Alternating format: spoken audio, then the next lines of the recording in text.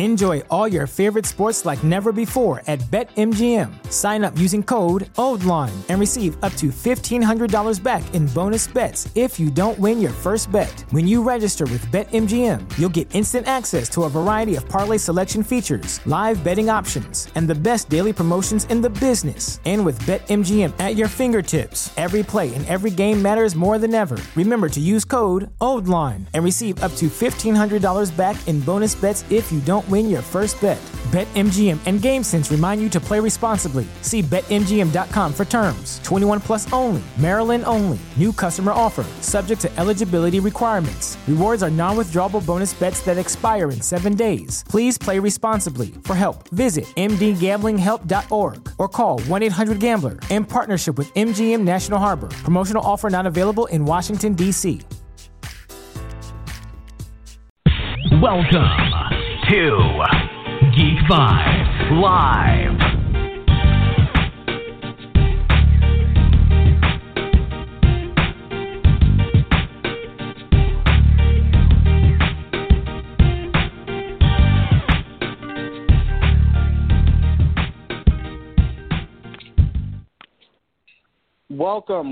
Welcome to an all-new episode of Geek Vibes Live, Wakanda Forever edition. I maybe should have said that with a little bit more excitement in my voice. I don't think I can say it as well as the Dora Milaje did. But before we get into introducing the show and our co-hosts and everything, me and Dane, really quickly, just wanted to speak to the listeners out there and all the quote-unquote comic book fans who kind of see Black Panther as, oh, it's just another comic book movie. Why are people taking it out of the, way out of proportion and the constant comments of this isn't the first black superhero and stuff like that. We wanted to address that really quickly before we get into having a really good time breaking down a great movie.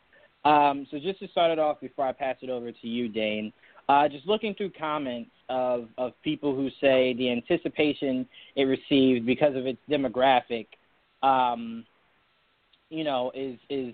it wasn't well-deserved because the movie was just okay. And to that, let me just say this.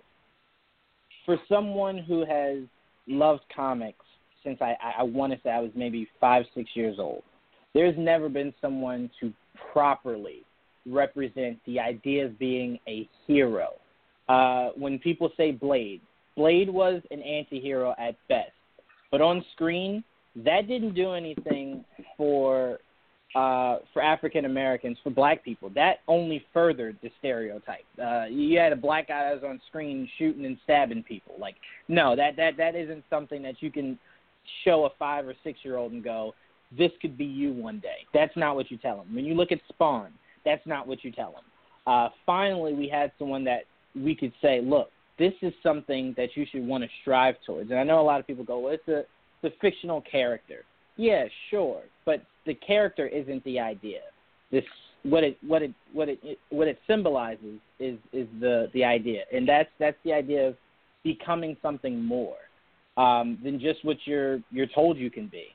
So that, and then the idea of it was only hyped because the idea of it was all black cast and stuff like that is another thing I find offensive. The movie was great. The movie was great. But forget about the whole idea of like, oh, there's a lot of black people. The movie was just really well done. Race has nothing to do with the success or how well done this movie was. And I'll even go a step further and say, it's a symbolization of just how far we've come and how much farther we can go. The fact that this director had this huge budget, and I think, Dane, correct me if I'm wrong, I think he is the first black director to ever have a budget as big as he did. He had an amazing budget. Ryan Coogler. I think that Gary with Fast and Furious, he definitely, I don't remember if it's 100 or 150 million, but I forgot what the director of the last Fast and Furious was. It might be up there. Sorry for cutting you off, Juwan. No, you're good. You're good. The fact, the concept of a black director with a primarily black cast, this is definitely the first time. And honestly, even if that's true with what I just said, it's one of the first that's gotten this much money. So that's still, even if he's the third, if you will, or even the fifth, that's ridiculous. But keep on going. Sorry. Yeah, no. That's what I wanted you to do. Thank you. Yeah. So I mean, to that, I look at Ryan Coogler and Patty Jenkins as pioneers in the sense of women have always been looking at a big break as far as directing.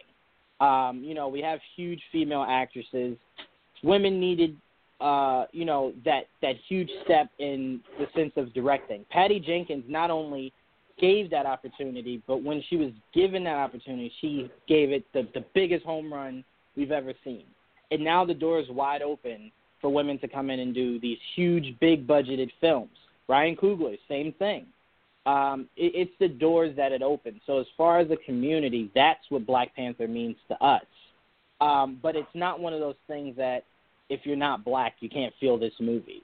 So that's one of the things I wanted to hit on also. It's everyone just go see this movie. Enjoy it. And also the hype that it's given, the fame, and I also want to say this because I heard someone say this, and now I'm going to pass it to you, Dane. A lot of people were saying a lot of people won't critique this movie badly anytime soon because they'll be perceived as a racist. I want to say to that, you have a job to do if you're a reporter, if you're a writer. If you didn't like the movie, fine. But I need you, when you say you didn't like the movie, give reasons that have everything to do outside of race to why you didn't like the movie. If you thought maybe some of the CGI wasn't good at moments, or you thought maybe some scenes were lacking, I wouldn't agree, but I'd respect that. But if race is in your description of why you didn't like the movie at all, that's then when people get offended. But I do think if you didn't like the movie, come out and say you didn't like the movie. I as us as fans of the movie and being in the community and everything, I do not think we should attack someone for saying they didn't like it. I just think if your reasoning for it is legit, then that's completely fine. But I do want to throw that sense out of the window of you can't have an opinion against the grain because now, you're looked at as either a racist or a bad person. No, if you didn't like Black Panther, by all means, say it, embrace it. But like I said, just don't let race be the reason why maybe you didn't like this film. I'll pass it to you now, Dan. Yeah, and it was F. Gary Gray I was thinking about. And I actually don't know that for 100%. I'm just assuming that movie must have cost at least around the same amount. But, I'll start by saying it like this, and I don't think that we have gotten political, but I watch a lot of listen to a lot of movie podcasts, and there are stuff that it's outside of the reasoning of bringing up a celebrity's whatever's going on or stuff that's going on in the world in the political sense that I don't want in there. But I think this is, as being movie fans and going to see movies and enjoying them for what they are, I think this is a different type of concept altogether. I'm definitely someone, just to let you know, if anyone wants to throw stones at me or whatever, and I don't really give a shit, honestly. But I'm a moderate. I don't like what's not right and what's left, if you will. But I'll just leave it at that. So my opinion is just stemming from stuff that I've seen visually and just every aspect of it, just like, Juwan was talking about. Why can't we just enjoy movies? Why can't we just enjoy superhero films for what they are? What the hell is wrong with the fact that this might, inspire people? Why are you worried about Wonder Woman inspiring women? Like, I've seen some ignorant stuff, and I'm not saying that our viewers are ignorant or anything like that, but if that is your main ammunition in your mentality, there's a lot of ignorance or insecurities that's coming from you, and I don't get it. I mean, it goes in very many directions. I saw a more than one quote, but an original quote from a woman that said that white people should not go see the movie. She's a white woman, too, by the way. Should not see the movie and allow, our black brethren to go see it first and allow them to enjoy it. Don't try to seclude yourself. Black Panther, it doesn't matter that he's black. He can inspire anyone. The fact that he is black and he can inspire, people that don't have a lot of that type of concept in public media and in movies and superheroes, that's even better. The fact that Juwan probably was inspired by Batman, who's a white guy, because that's one of his favorite superheroes. I mean, it's the same type of thing. Inspiration is inspiration. If a certain demographic gets, a chance to feel empowered by something, that should not be your derogative to be aggravated. It just really, if that's the case, it does make me think that you're insecure, and it does make me think that you're ignorant. And that's something that I'm not going to throw the word racist and stuff like that out there, but just check your concept. But at the same time, also I saw a black individual that was, and I've seen this too before, getting on saying that this is a fictional concept, and quit thinking this is real African culture. It's like, can't we just enjoy film together? I mean, out of all the ignorant shit that I've seen online, it just seems like you don't get it most of the time. This is a big deal. This is mostly besides two actors, obviously, coincidentally they're Gollum and Frodo, but whatever, African-American dominated cast from an African-American director who's on fire right now, has made 3 incredible films, and this is a huge achievement for what they got done. This is a great movie, first and foremost, other than, being a superhero film or an action film. This is a great film altogether. If you watch this film by itself, there's certain films that you can watch in superhero films, maybe Winter Soldier or Logan, where you can introduce to someone who might not be into superhero films, and it doesn't matter because it's not just that. And I think the characters are incredible. I love the culture. I keep on trying to describe it to people that ask me what it's about that don't know a lot about film or comic books, and I say that it's like Lion King meets James Bond in certain ways, and they're like, what? And I'm like, you have to see the movie. I just have to say that I'm glad that our community, especially on Facebook, have kept out a lot of idiots on there. The whole Blade comment really throws me off, but I think that Juwan already covered the dynamics behind it. I just don't understand. We're getting to a point, even with Mulan for the Asian Americans and Asians in general, that's going to be a huge achievement for them. So if this keeps on happening, that's good. Why the heck do we have to have a problem with that? I want everyone to have their own superhero they can relate to. And if that superhero is not the same race as them, not the same sexuality as them, it's purple, a dinosaur, I don't give a shit. Let people get inspired and quit being insecure about it. Judge it as a movie. If your main concept, like Juwan says, is that, then I feel like your ammunition just stems off of ignorance. If you don't like the movie because you don't like the movie, that's fine. I mean, this movie might not be for everyone. But if it goes back to there's some agenda behind it, just check yourself. And honestly, if you're really that ignorant, then if we bothered you so much by this conversation and going in like this, and you don't want to listen to us anymore, we probably don't want you to listen anyway. So that's the truth behind it. But we're going to talk about Black Panther. We're going to enjoy breaking this down. But, yeah, I think me and Juwan wanted to say something about this. And if you found it political, I apologize. Like I said, we didn't bring up any type of political themes, if you will. This is more just how people have perceived the film itself and commented. So there you go. Absolutely. Very well done, buddy. Very well done. So without further ado, let's get into our breakdown of the Black Panther. So I welcome the rest of our panelists. Kanan, what's going on, buddy? Oh, I forgot I was on this call. Sorry. It's going good. Yeah. How are you? Really good. I'm going to pretend you didn't just say that. Anyway, we also have a very special guest from the Sports Bar Podcast. Chris, what's going on, Chris? Hey, what's going on, guys? How y'all doing? Really good. Glad you're here with us, and we are really excited to talk Black Panther. So without further ado, let's get right into it, guys. We're going to start with our likes of Black Panther. Listen, I know almost everyone a part of this panel right here loves it, so let's contain it to a few things so we don't spend just an hour just gushing over how much we love this movie. Because we have other kind of subtopics to break into also. So, Chris, I'm going to start with you. What did you like about Black Panther? Well, it's easy to say everything, which is the truth, but I guess that what I liked the most of it was, for me, from the beginning of the movie, like when it first came on, it had a comic book feel, an older comic book feel. And, I love all comic books, but, I like a lot of the older stuff. And, just from the scenes from the beginning when they're in Cali and the kids are out there on that on the blacktop playing basketball with the little crate as the rim, and then they switch over upstairs to the apartment.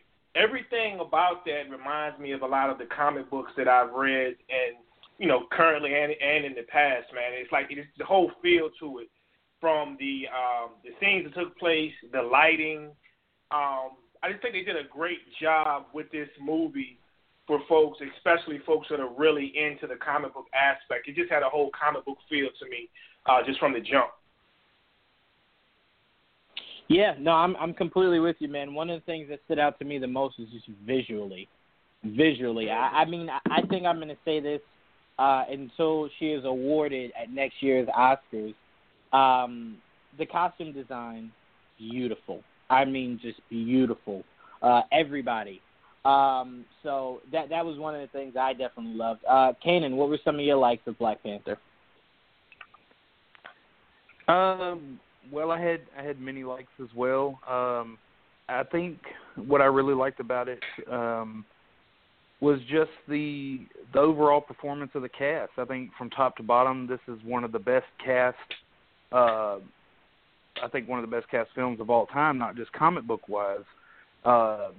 You know, at the very beginning, you know, you got that. If you're familiar with Sterling K. Brown's work, I mean, he's a great actor. I know he was very limited.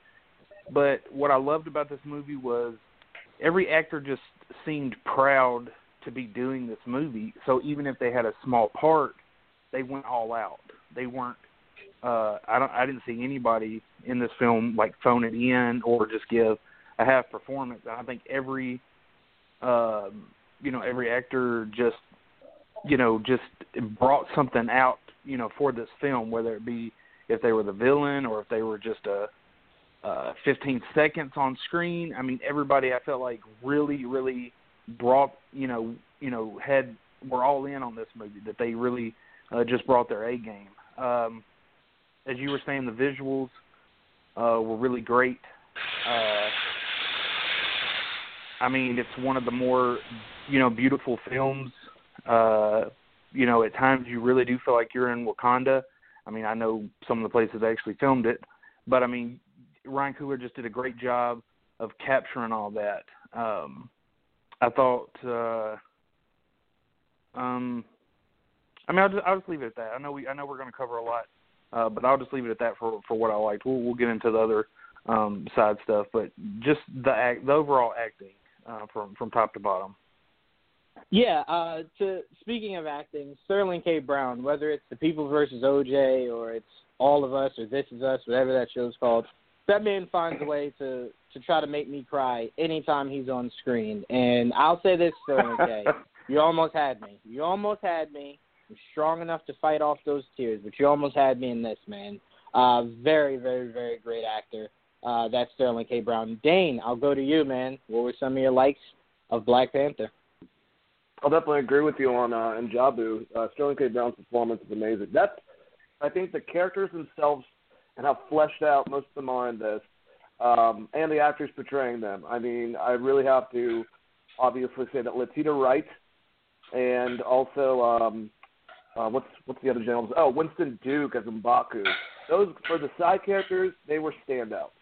They were hilarious. They were great. I thought that all the the actors like Angela Bassett and Lupita Nyong'o and just everyone, it was a great all-around cast, just incredible. The story was great. Me and you kind of talked about it beforehand, Juwan, before the show, but it's a story that just you can have it by itself, and it can still be, not what's needed with the MCU and everything that's going on. It's a story that kind of like serves itself, and I love that. And the visuals. And when we talk about our dislikes, I'm going to go into special effects. So I want people to understand the difference. When I say visuals, I mean the set design. The fact that the set designer kind of like branched off of ideas of obviously different type of African architecture, but also mixed it in with what's that movie that Nick won't shut up about? Oh man, Blade Runner. The original Blade Runner, yes, had a very, very tech savvy. She kind of I get ideas from that. That was all amazing. I love it that when it comes down to it, T'Challa is the main character and the main focus, and he really holds the film. But all the women within it, they are by themselves amazing. And I really, like I said, I love M'Baku. That was one of my favorite characters. Some of the lines that he said, saying they're a vegetarian, it was hilarious. Yeah, no, absolutely. I will say one of the biggest things that I loved about this movie was it had that rare formula that made you feel for the quote-unquote villain. And as I kind of sat through that movie, yeah, very, very true. Unlike they did in the original X-Men story, in the one that the newer one that we have with Michael Fassbender, that's the one to where it's like you want to hate this guy because he's just like he's killing people, but you kind of get what drove him to be here. And that's exactly what I'd compare it to. I mean, as Killmonger was talking, not only from a societal point of you're thriving here, while people who look just like you are struggling and are dying out there because they don't have what you guys have. That and, like, your dad killed my dad and then refused to let me be a part of everything that you've been a part of. I didn't even get a chance to fight for my right to be king. So, I loved it. And honestly, the point that you're making about how it's Lion King meets James Bond, I agree with you. I will go, it's not a step further, but I would say I felt the similarities of this movie were more towards Lion King 2. Not 1.5 people, 2. Not the one with Timon and Pumbaa, the one with Simba had a kid. So listeners out there who are like, wait, isn't the second one with Timon and Pumbaa? No, it's not. Reason why I compare it to exactly. Reason why I compare it to that was Simba's daughter I fell in love with, and I meant to look it up, and I still didn't. I think it was Scar's nephew or something. I can't remember who he was in relation to Scar. It escapes me. But the point is, you had Simba's daughter, who is obviously going to be the next in line. She was just trying to enjoy life and do everything she needed to protect her homeland. Same way T'Challa was. T'Challa had no idea that his father committed something so heinous like that. He would have never sat back and idolized his father as much as he did if he had known. Same thing I compare it to Lion King too. Simba's daughter had no idea what happened between Simba and Scar, and if she did, she wouldn't have idolized him as highly as she did. So I always bring it closer to that, because if you really break down Lion King 2, it seems almost identical to the story Black Panther was trying to tell. And I would go ahead, Dan, I'm sorry. I was just going to say I would agree definitely with you that story-wise, probably, now that you kind of refreshed my memory about Lion King 2, I think it's the visuals, like some of the, like speaking to their dead father and some of the stuff at the beginning that I kind of correlate with the first one, but I definitely agree with you. That's weird and almost eerie how similar they are from the second one. And we're talking about Lion King compared to Black Panther. Exactly. That's what I find that. But if you think about it, both of those are not only great movies. Lion King 2, I don't know if I'd say was as great as the first one, but you look at those and you just say, man, those are just some really good movies that have great parallels. I'll say this before we get into our dislikes. What I loved the most was when he first went into the spiritual realm. Not necessarily the visuals, even though the visuals were beautiful. What I loved the most was it brought me back to Civil War, to where T'Challa was sitting on the bench talking to Scarlett. I was going to say Scarlett Johansson, Black Widow. There we go. That's her character name. Sorry. And he was saying, my people don't believe it. My people believe that there's a life after death. And when he said that, I'm just like, all right, well, that's something really cool to say in the moment. But the movie showed us what that meant, that there is something more to death than just like, oh, we put him in the ground, that's it. Like, no. Once you become king, you do have a way of kind of, I'd say them going back and meeting their fathers, both Killmonger and T'Challa, was to check off something that was holding them back from becoming who they were supposed to be. Same thing, Simba had to have that moment looking in the water to Mufasa. Mufasa kindly told him, you kind of have to be your own man. You cannot try to resemble who I was. You have to be who you were supposed to be. And once T'Challa found that out, he started to become his own man. And Killmonger, that was something he needed to go forward. He needed that talk with his dad. He needed that face to face with him, something that he didn't get when he was younger. So I love those two scenes. Those two scenes were some of the more important scenes to me of this movie. But, all right, guys, let's move into our dislikes. This one's going to be a lot harder because I don't think we have many dislikes, if any. So I'm going to go to you first, Chris. If you had any dislikes, what were some of them? There were absolutely none. There's nothing that I could say that I disliked about this movie. I did, read a few things, and it's the same thing we hear with all these movies. The people that really want to nitpick about movies because this is not what happened in the comic book. This is not actually the person that killed this person.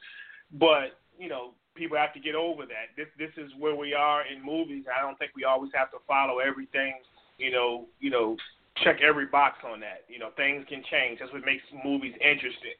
But all that being said, man, it's just real short for me, and it's not because this is my guy. Black Panther is my guy, my favorite Marvel character. Not just saying that because it's him and it's his movie. I couldn't find anything about this movie that I didn't like, man. Listen, it's really hard. Like when I go back and watch Logan. Like I try to, look at it from from what we do, which is, reviewing things, and I just go, I don't think there was a dull moment in that movie at all. Like I can't really look at something and go, oh man, I didn't really like that. I will say the one thing I didn't like about this movie, and Dane, this will sound familiar to you, because I know you heard this from somewhere else. One thing I didn't like was there was a point between after Ross was shot and they headed back to Wakanda that I can't remember for the life of me. Like, I feel like the movie dipped off, and then it came right back. But there was a moment where it dipped off, and what I didn't like was that was so, non-memorable, whatever that scene was, linking when he got shot to when we finally see him in Wakanda. I don't remember what that scene was in between it. So I'd say if I had to pick anything, it was that. And there was maybe one or two scenes that was Iron Man Civil War-ish. And by that I mean when Iron Man first landed at the airport and you see his helmet come off, it looks a little weird. That, and then when he's in the field holding Rhodey, his head looks weird on that body. There was a few scenes to where T'Challa's mask came off, and it just looked a little weird to me. Like it could have been maybe touched up a little bit more than it was. But as you guys can tell, I love so much of it. These are like nitpicks. Like these are things that I had to kind of search to find that I didn't like about this movie. So it's a lot harder to find things I didn't like. Kanan, I'll go to you. What were some of your dislikes for Black Panther? Some of my dislikes, fall in the CGI category. For one, I thought that, and I mean, it really was only a couple of spots with the fight at the very end. It seemed a lot more digital than practical effects. But other than that, I mean, the CGI wasn't too bad. The rhinos were iffy at times with the CGI. With the way they moved and kind of the way they acted. I mean, that's really just like nitpicks. My two biggest dislikes, and are we talking spoilers?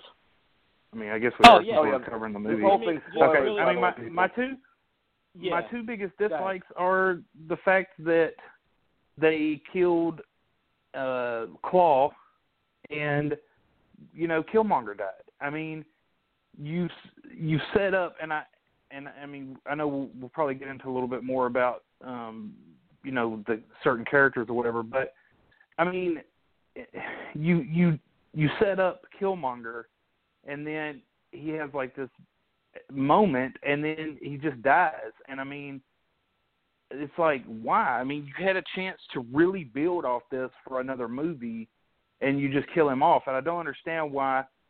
He's one of the better developed, in my opinion, and he's definitely somebody you wanted to hate, but at the same time, he has that great moment at the end where you just like, oh my God, you kind of realize where he's been at in his head this whole time, and then he dies, and they kill Claw, and it's like, oh my God, Marvel, why do you do this? I mean, he doesn't have to be a main character in the next Black Panther, but I mean, you finally have set up one of the better villains, and then you kill him. I mean, I guess I get, well, I mean, they wrote that in, so I mean, people will say, well, he did this. If they didn't write that in, then people wouldn't have known that.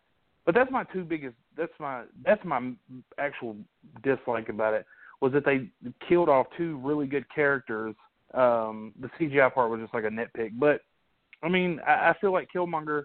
I feel like Michael B. Jordan just put a lot into this role, and I would have loved to seen him, be in the next movie. I mean, even be redeemed. I mean, he almost had that moment at the end of the movie. So, it feels like a waste.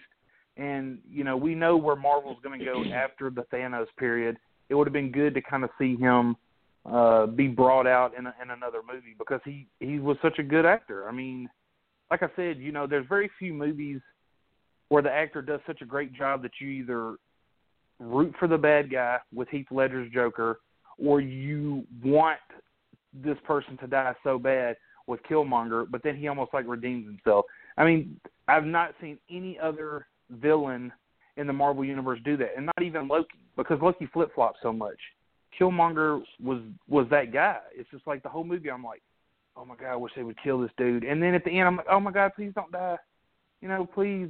Oh, okay, well, okay. Thanks a lot, Marvel. So that's my gripe. Well, I will say really quickly before I pass it to you, Dane. I see a lot of people that are like, oh, the Infinity Stones exist. Maybe they don't bring them back. Don't bring them back. That would completely ruin. No, not after that. No, not after that. Yeah, not after that. No. But I will say this. I'm completely with you. Marvel does have possibly the worst track record of killing off some of the greatest villains, played by some of the greatest actors. And it's a little annoying, but I will say this.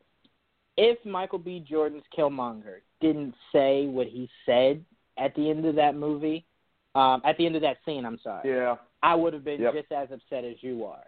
But that scene, not only culturally, but emotionally, was so important and so relevant and so heartwarming that was a perfect way to send off a character like that. I'm with you, Kanan. Because I remember saying to Joel when we left the theater, like, man, like, this could have been the guy that pretends to be redeemed and then tries to kill T'Challa again to try to take the throne in part 2. So I definitely wanted to see the character stay around.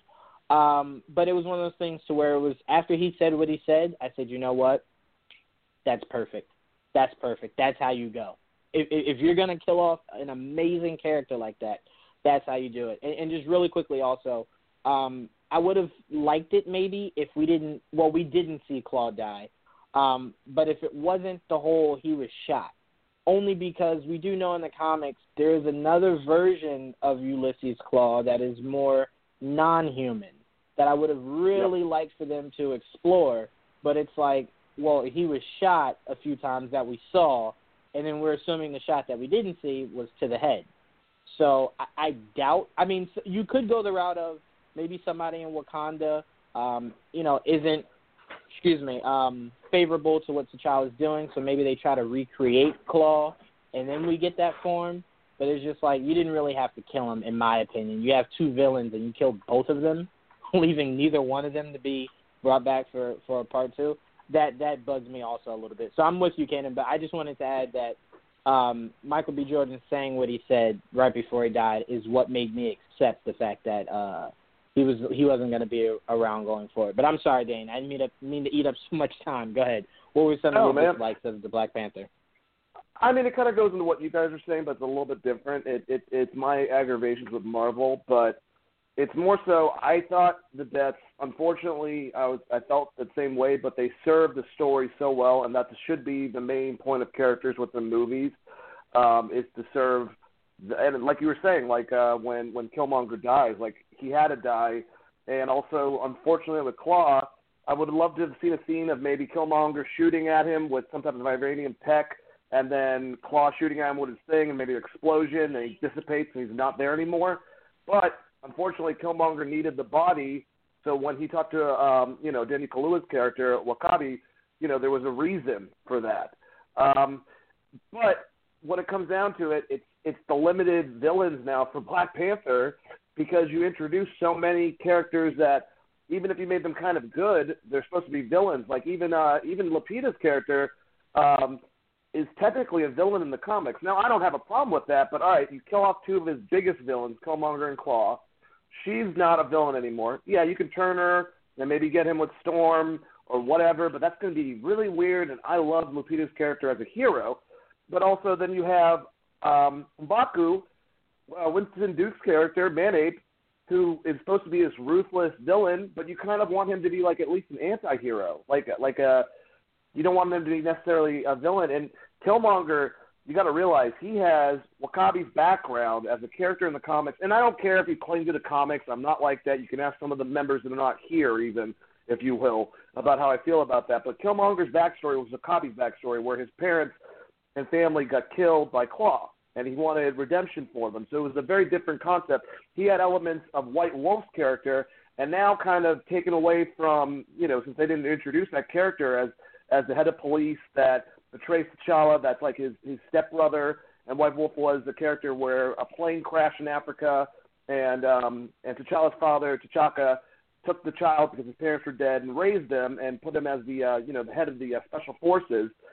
Well, that kind of has very similarities with Killmonger now, in the sense of like him coming out of nowhere and trying to take on T'Challa and never introducing him. So it's the one thing is like, there are villains, and I have ideas when we get to that point in the conversation of where they can go, but like a lot of the main ones they kind of eliminated, so I don't know what they're going to do. And I'm kind of sick of Marvel taking their best villains and always, nope, it's about the hero, and it's like, God, I mean, you guys could do a lot with them. But yeah, that was my main thing. The special effects, just on like, it was the scene where the two Black Panthers were fighting when they're falling. Definitely looked like a video game. I mean, but that's going to happen in all these movies. The visuals of like the buildings were incredible, so I'm not going to bitch too much about the special effects. But the rhinos too, there are a couple parts where even on the big screen in AMC, you can notice it. And my concept of the herbs that they take, the one right before the fight, which gives them strength, I thought that would mean that, or I don't really understand exactly what it does. That's what I assumed it did. Then I thought maybe the thing that they take to talk to the dead kind of like actually activates it. Like that's now you're the Black Panther or whatever they take in because it's poison. But it's supposed to be just with the bloodline. But then they offered it to Lupita's character. Or when Angela Bassett was like, why don't you become the Black Panther? And she's like, I'm not taking it. It's supposed to be within their bloodline. So that was kind of confusing. And also the fact that T'Challa took it again. It kind of I didn't understand the process of how those things were supposed to work, but that's kind of a nitpick. Special effects were a nitpick. It's the fact of what they're going to do with the Black Panther villains is the thing I'm worried about, since they kind of introduced a bunch of them and they don't have them as bad guys or they're dead. I will say I believe as far as the herbs, it was to enhance your abilities. So, T'Challa obviously had training. So it would enhance whatever training or abilities you already had. That they didn't explain it all the best is what I will definitely agree with you about, Dane. I know the liquid was what was supposed to strip your powers right before trial combat, so you didn't have an advantage. But yeah, I agree with you. That makes sense. Yeah, so that's what the liquid was. The herb, like I said, I believe, and I could be extremely wrong. I'll see it again in a few days, so I can have a better response to it. The herb, I believe, was meant to enhance. Because like they said, when they gave it to T'Challa, he had already had like this extreme training that they train everyone in Wakanda as far as skill, ability, agility, stuff like that. So it was meant to enhance it. Chris, I know you're huge into Black Panther comics. I don't recall if this herb was used that heavily in the comics. Was it? No, it wasn't used that much. There may be a handful of instances, maybe a couple of instances I can think of, but no, it wasn't used the way it was used, that heavily like it was in the movie, no. Okay. I will say, and this is an amazing touch to Ryan Coogler right before we move on to who our favorite characters were, and I'm sure you guys can all agree to this. It was an amazing move by him to have Michael B. Jordan, to have Killmonger, burn it all down. Because what I don't want to see is this be something that they go to like they're well. Kind of, Dane, you can agree to this, kind of how Arrow used the Lazarus Pit, to where it was just like, yep. Well, Laurel died. Well, why can't we just take her to the Lazarus Pit? Because, stupid, we need storylines. So we can't just be bringing everybody back to life. We need some people to actually die so it can further the story. So I like that. So as a character, like, let's say maybe in Infinity War his mom dies. Like, they can't run to that secret room and go get an herb and bring his mom back to life. You know what I'm saying? So I'm glad that that's gone, hopefully for good, so we don't have to worry about the idea of, like, oh, well, a random guy who hates T'Challa snuck in there, found one, and ate it. Now he's strong too. Like, I just don't want that to come back. It was great for what they used it for in this movie, but he burned it down for a reason. Let it stay going for a reason. There's only one Black Panther, and, he got his herb, so he's back to normal, so we don't need to see any more about that herb whatsoever. All right, so let's move on to our favorite character. Now, I put on here just favorite character in sense of one, but I'm going to stretch it out to two. Who are your two favorite characters and why? Dane, I'm going to start with you first, actually. Well, I think that everyone, I kind of forgot the format of where we're going, so I have already revealed the two of them. But, yeah, obviously T'Challa is going to be very close to top. But, man, I felt like all the women. Don't get me wrong. Denai, Lupita, Angela, all of them. But Letitia Wright as Shuri was remarkable.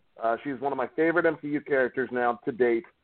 Yeah, I knew about her in the comic books, but her performance as that character was spot on. It was fun. What are those? Based off that Vine was hilarious. Talking about T'Challa's shoes. I thought she was great. Everything that she did was fun. Also Winston Duke's M'Baku, it wasn't just the humor. It was like the fact that they were so layered, especially Shuri. But I don't know. I know that people, we kind of talked about this, Juwan, and, going forward, we're getting to a point where Tony Stark, or at least Robert Downey Jr., is going to be doing something, and I don't think it's going to be going forward after Avengers 4. So this character, yeah, she kind of does have a very resemblance to Riri, and I know people's apprehension of why not just use both characters, but if they were to, like I suggested, she goes over either to work with Tony Stark's company, or Tony's still alive, maybe takes like a back seat and is like doing some type of program that her and Peter are involved in. And, really, even though she's more tech savvy than Tony, kind of like working, proves herself. If she wanted to become Ironheart, I think that would be awesome, and I think that it would make sense that if she's this princess that, T'Challa would want to keep her off the radar, and she can become that character and use her, her name Riri, and kind of do that. I think that would be a really cool concept to go forward and do. And if someone's going to be like, it's not like comics, I just told you, Killmonger, how much they changed and added characters from other ones and changed things around to fit the narrative. So if I don't know if it could happen, but the fact that I don't think we're going to get another 3 Iron Man films to introduce Riri, this would be a good way to go around it. It'll be a good tribute to the character, a little, tip of the hat. And if you want her to become Black Panther, if she grows with this character, MCU's still doing well, 10 years from now or however long, maybe she took some of those herbs and she put them to the side or some shit, and she becomes the next Black Panther after Chadwick Boseman wants to step down. Same thing. I would rather not recast if we don't have to and keep on going and progressing forward. If we have to, that's fine, but I think that would be a really cool concept. She's a great actress. I couldn't believe that she was 24 when I found out about that. Her relationship with T'Challa or with Chadwick Boseman reminded me of my sisters. It was very sibling-like. I loved it. I loved how she was like his Q from James Bond. That was definitely the James Bond element, especially the scene at the scene in China, I believe. My brain all of a sudden just shut off.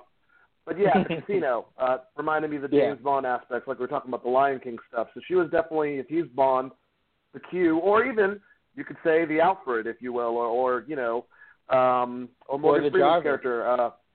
The Jarvis or whoever. that's what I liked about it, is that there was that type of dynamic. And, yeah, I love Winston Dukes and Baku. I don't really want him to become a villain now, which sucks because he's supposed to be a villain. But he was great, and I kind of want to see him team up and help out at some point T'Challa in the future in another movie. Yeah, no, I agree with you. And to everyone who doesn't like the idea, Dane, that we're putting out there of Shuri becoming, Ironheart, think about it like this, and this isn't something that's difficult to wrap anyone's brain around. The character in the comics name is Riri. The character in the movie's name is Shuri. So you telling me it's a stretch for them to nickname her Riri when her name is already Shuri? It doesn't seem that far-fetched to me. And it wouldn't be like something that it's like they had to completely change Shuri now to become Riri. No, you already have the components of Riri in Shuri. So all you have to do is just say we're making Shuri Ironheart. Like there isn't anything you really have to explain. You can even have it be a scene to where, and I was joking with you about this, Dane, to where in Infinity War, because we do know Shuri is in Infinity War. That's not a spoiler or anything. There could be a scene to where, she's in the lab with Stark, and Stark's like, oh, no. I got this. And then she goes, no, trust me. I know more about this technology than you do. And then she puts something really cool together, and he goes, wow, how would you like a job? And then T'Challa just walks up and goes, nah, she's in Wakanda. She's supposed to stay here in Wakanda. And then, Shuri and Stark kind of just, wink at each other. And then maybe, we have a storyline of, however Avengers 4 ends or whatever, maybe he had a mentor role for her, trying to mold her into becoming the replacement for Iron Man. That's not that far-fetched to me. And I don't think that would be an injustice to Riri or Shuri. I think you combining someone and actually fleshing out her character more and expanding what that character can mean in maybe the next 10 years, I think is great. Her alongside Peter Parker, Doctor Strange, hopefully Valkyrie, they turn Valkyrie into the next Thor. That'd be amazing. Having a female Iron Man to go alongside Valkyrie and Captain Marvel, Doctor Strange, that'd be awesome. And there's a lot of great things that they could do with that. So to everyone who thinks that's far-fetched. Go ahead, Dan, I'm sorry. Well, not only that, you can have a follow-up scene. Then Avengers 4, it becomes more prominent that she wants to go over and learn from Tony and kind of figure out stuff. Go to America, change her environment. She's getting older. Even though she's 24 in real life, I don't think they're projecting that in the movies. I think they want her where she's younger and stuff like that, which is good. Yeah. Maybe she wants to explore the world a little bit more, learn from other people and stuff like that. And you can have this clever scene where she's kind of trying to figure out her name, even like you suggested. Or a girl her age is going to be listening to a popular pop artist. It's Rihanna. She does by Riri. Maybe she just likes that, picks up something else, puts it together real quick, and it's like, see, T'Challa, I can have this identity, go over there, and we don't have to worry about anything, blah, blah, blah, blah, blah.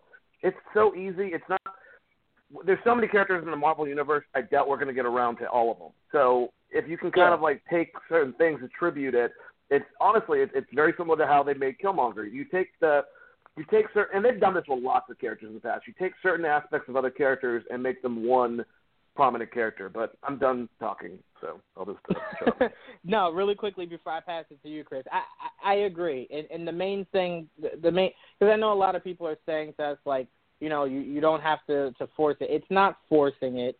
And if she doesn't become Ironheart, then that's fine. I love her character for who she is. But I will say this. There is a point to where, I do hope the MCU is around 15 to 20 years from now. So if it is, I do like the idea of, instead of recasting Robert Downey Jr., just pass it on to somebody who's already a part of the universe. And everyone flipped out when they thought they were trying to make Peter Parker the new Iron Man. They're like, no, just let Spider-Man be Spider-Man. Okay, cool. So if we're doing that, somebody has to become Iron Man. I don't want you to recast them.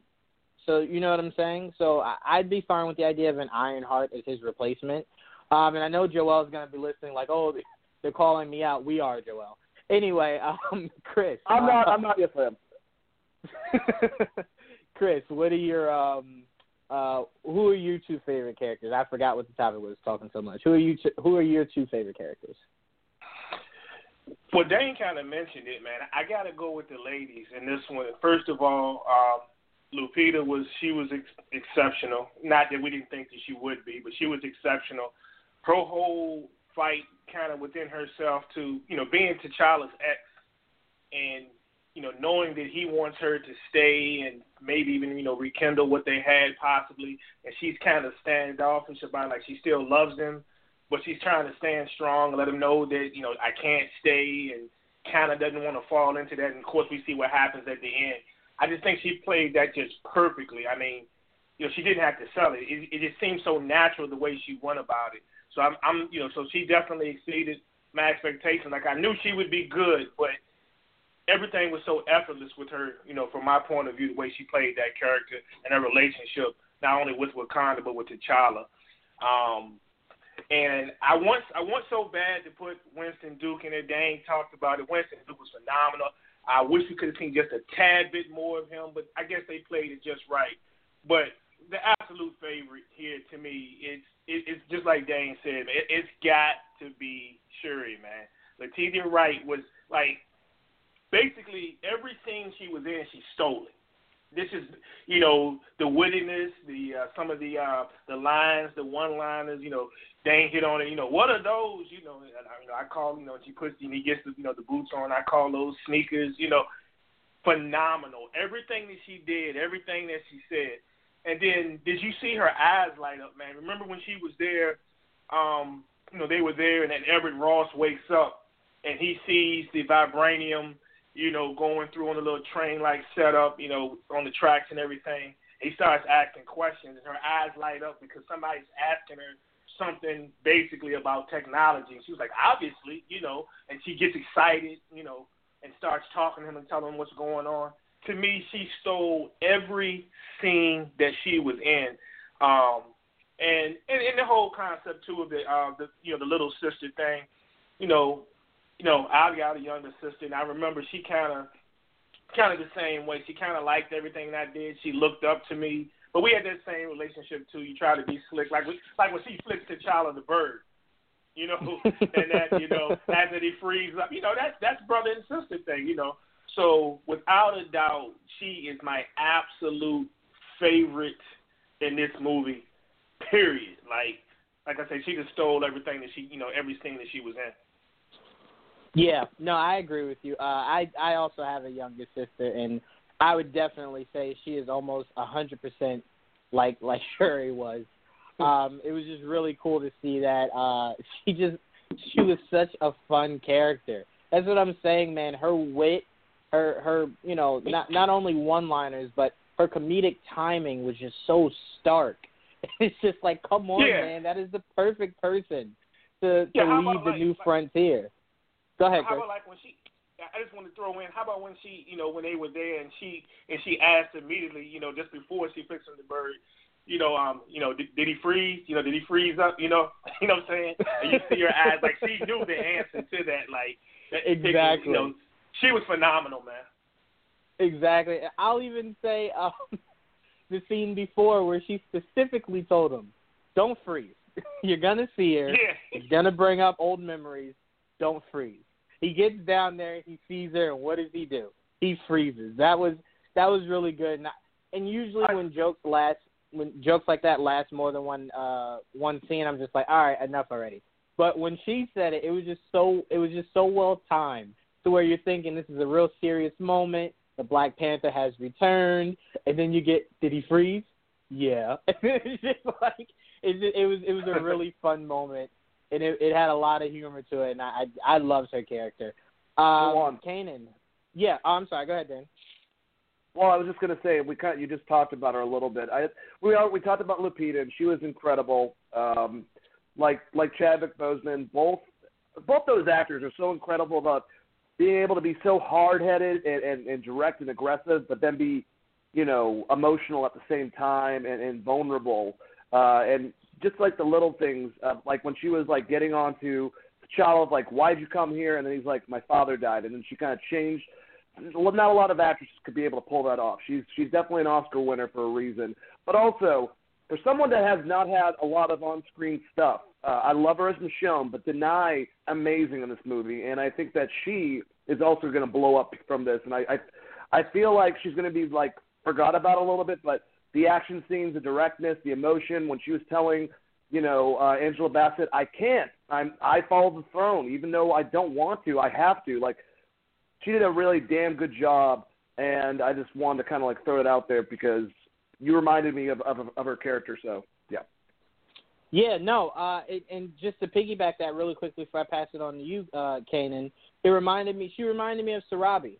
Remember when Mufasa died and Scar took over the role as king? She had to become his wife. Like, she didn't have any choice. She has to follow the throne. And it reminded me of that, to where it's just like, how much she hates the idea of supporting anyone besides T'Challa, but she has to. The Dora Milaje follow the king, and she has to do her job. She didn't want to, and even I'll say a scene that even further backs what you're saying that people should remember and not really forget is when the rhino is stampeding, and then she steps in front of it. The rhino stops, and the guy stops.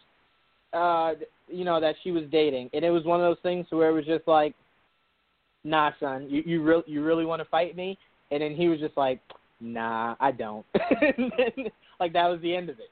So, her character definitely had a lot of great moments. Her tossing off her wig and throwing it at the guy. There's a lot of fun, really great moments. Did anyone get the fact that if you've seen Denai on Talking Dead, she's talked at length about how much she hates that friggin' wig that she has to wear from Michonne. So I don't know if it was enough from Ryan Coogler, but I'm assuming it was, where she was like, how do you wear this? Because she was complaining about the same concept. So I thought that was really funny. Yeah, no, I completely agree with you on that. It took me a while to realize that she wore a wig as Michonne. I don't watch Walking Dead as much as I should. So I never really noticed that, but once I did, I was you're not missing out. Well, thank you, because I don't want to have to go through and watch it all again. But once I saw that scene in Black Panther, I was just like, this is hilarious. She really hates that people keep putting her in these damn wigs. All right, we got Kanan back. We lost him for a quick second. Hey, Kanan. All right, who's your favorite character? Yeah, it was definitely a movie that was held together by a lot of people. I mean, it's really hard to pick just two. Y'all, pretty much covered, my favorites, but I'll go into a couple others that really weren't mentioned that I felt were, strong characters as well. And I talked about him a little bit beforehand, but, I feel like Michael B. Jordan's Killmonger. Like I said, to see him, kind of carry this weight on his shoulder this whole time, knowing that, his father was murdered, by his brother and pretty much, be left to raise himself. He's become a mercenary, and, his whole life has been to really, like you said, to kill T'Challa. I mean, and then for him to, when he does get to Wakanda, to just really, like, disrespect their whole culture. He just brings, like, a whole different attitude. And, I mean, he was a very effective villain. I mean, you see him orchestrate a divide with the tribes, and they're all out to, like, kill each other. I mean, W'Kabi's turned. He was so close with T'Challa at the very beginning of the movie. Now he's turned, and he's out to kill, the Black Panther now.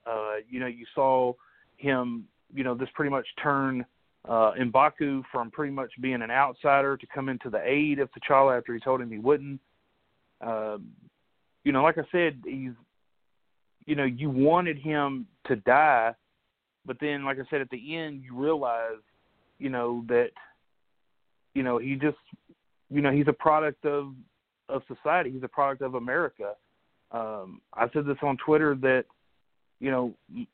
Killmonger lived in America, whereas T'Challa grew up in Wakanda, who lived a sheltered, hidden away life, but there was love and peace there. Whereas, Killmonger grew up in Oakland, in America, where, they're not sheltered from that kind of stuff. They're dealing with racism all the time. They're dealing with people getting killed, and he's going around the world as a mercenary, and he sees these people being of change, but he's just taking a very extreme approach. to what he's doing. So I think, like I said, that's why I really wanted to see more of him, because he was that effective, as a character overall. Secondly, I think, I think you have to go with, I would go with Nakia. I really do think Okoye was the strongest female lead for me, just because, she was a fearless warrior, just the way, she stood her ground. I mean, that moment at the end when, I know there was a little bit of a moment where it was a funny moment where the rhino licks her face, because there's a connection between her and W'Kabi. But when he gets off and he looks her in the face and says, "You would kill me," and, she doesn't hesitate. She's like, "For my country, yes, I would kill you." It was just like, man, it just goes to show, like, the kind of pride that they had, and the honor that she had in her role. So, but Nakia just was a strong female character because she held her own ground, and she was just willing to do whatever she could to try to, save her country as well. Not just necessarily T'Challa, but she was willing to save Wakanda, whereas Okoye, by her duty to the throne, was going to stay and do whatever she could to honor the throne with Killmonger, even though she knew it was wrong. So, like I said, it's really hard to pick one person out of this film because everybody did such a great job. But, I mean, as far as, like, overall character development in one movie, is it a short amount of time, I think, Michael B. Jordan, I think he nailed it. It was kind of hard seeing him like that since he normally plays, good guy type roles. But just to kind of see him, be that type of person that you just want to hate so bad, and then at the end you're kind of like feeling sorry for him. It's just that's a true testament to his abilities as an actor. Yeah, no, I agree with everything you guys are saying, and those characters are definitely the standouts. And it's funny, it's rarely, you rarely get a situation, especially in superhero movies, to where your favorite is everyone outside of the main character. Not saying that you guys didn't love Chadwick Boseman at all, but it's just one of those things to where it's like, when I saw Civil War, like, we know what we're getting from Stark. We know what we're getting from Cap. T'Challa and Peter stood out to me. And it's just the same kind of feeling for Black Panther. Like, we saw a little bit of T'Challa. We knew Chadwick Boseman completely owned that role. We knew that he had what it takes to be the Black Panther. We now get a larger sample size of that. Those other characters were the ones that we had question marks, not because of their acting ability, but because this is just the pressure that this movie had. It was going to be interesting to see how they portrayed those characters on screen, and everyone knocked their characters out of the park. I would say if I had to pick one that was my favorite, it'd be Lupita's character. You guys know I'm horrible at names, so I'm going to say a lot of people's real names because I'm just horrible at remembering names. Nakia. And the reason why, okay, thank you. The reason why she was my favorite was because she, her bottom line was exactly what Killmonger became. She was trying to tell T'Challa, if we don't reach out and help other people, things like Killmonger happen. Like, that happens. People who don't have what we have, people who can't experience life the way that we experience life, this is what comes from it. And it was so powerful to see that at the end of the movie, T'Challa realized that. He realized, having that moment with Killmonger at the end, like, if I don't do something, not necessarily there'll be more Killmongers, but this is what people are going through outside of Wakanda, something that he didn't really care about. And what was so funny was, I don't know if you guys remember the Ultimate Avengers 2, the animated DVD. His people, the Wakandans, were very strict about, we do not help outsiders. We could care less about what they're going through. We don't help outsiders.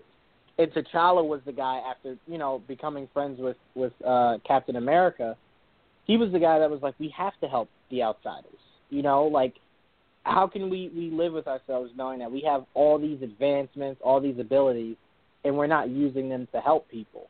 So it was fun to see the movie switch that to where T'Challa had the views of his father, which was kind of along the lines of, my problems are Wakanda centered. Like, I don't really care what goes on outside of it.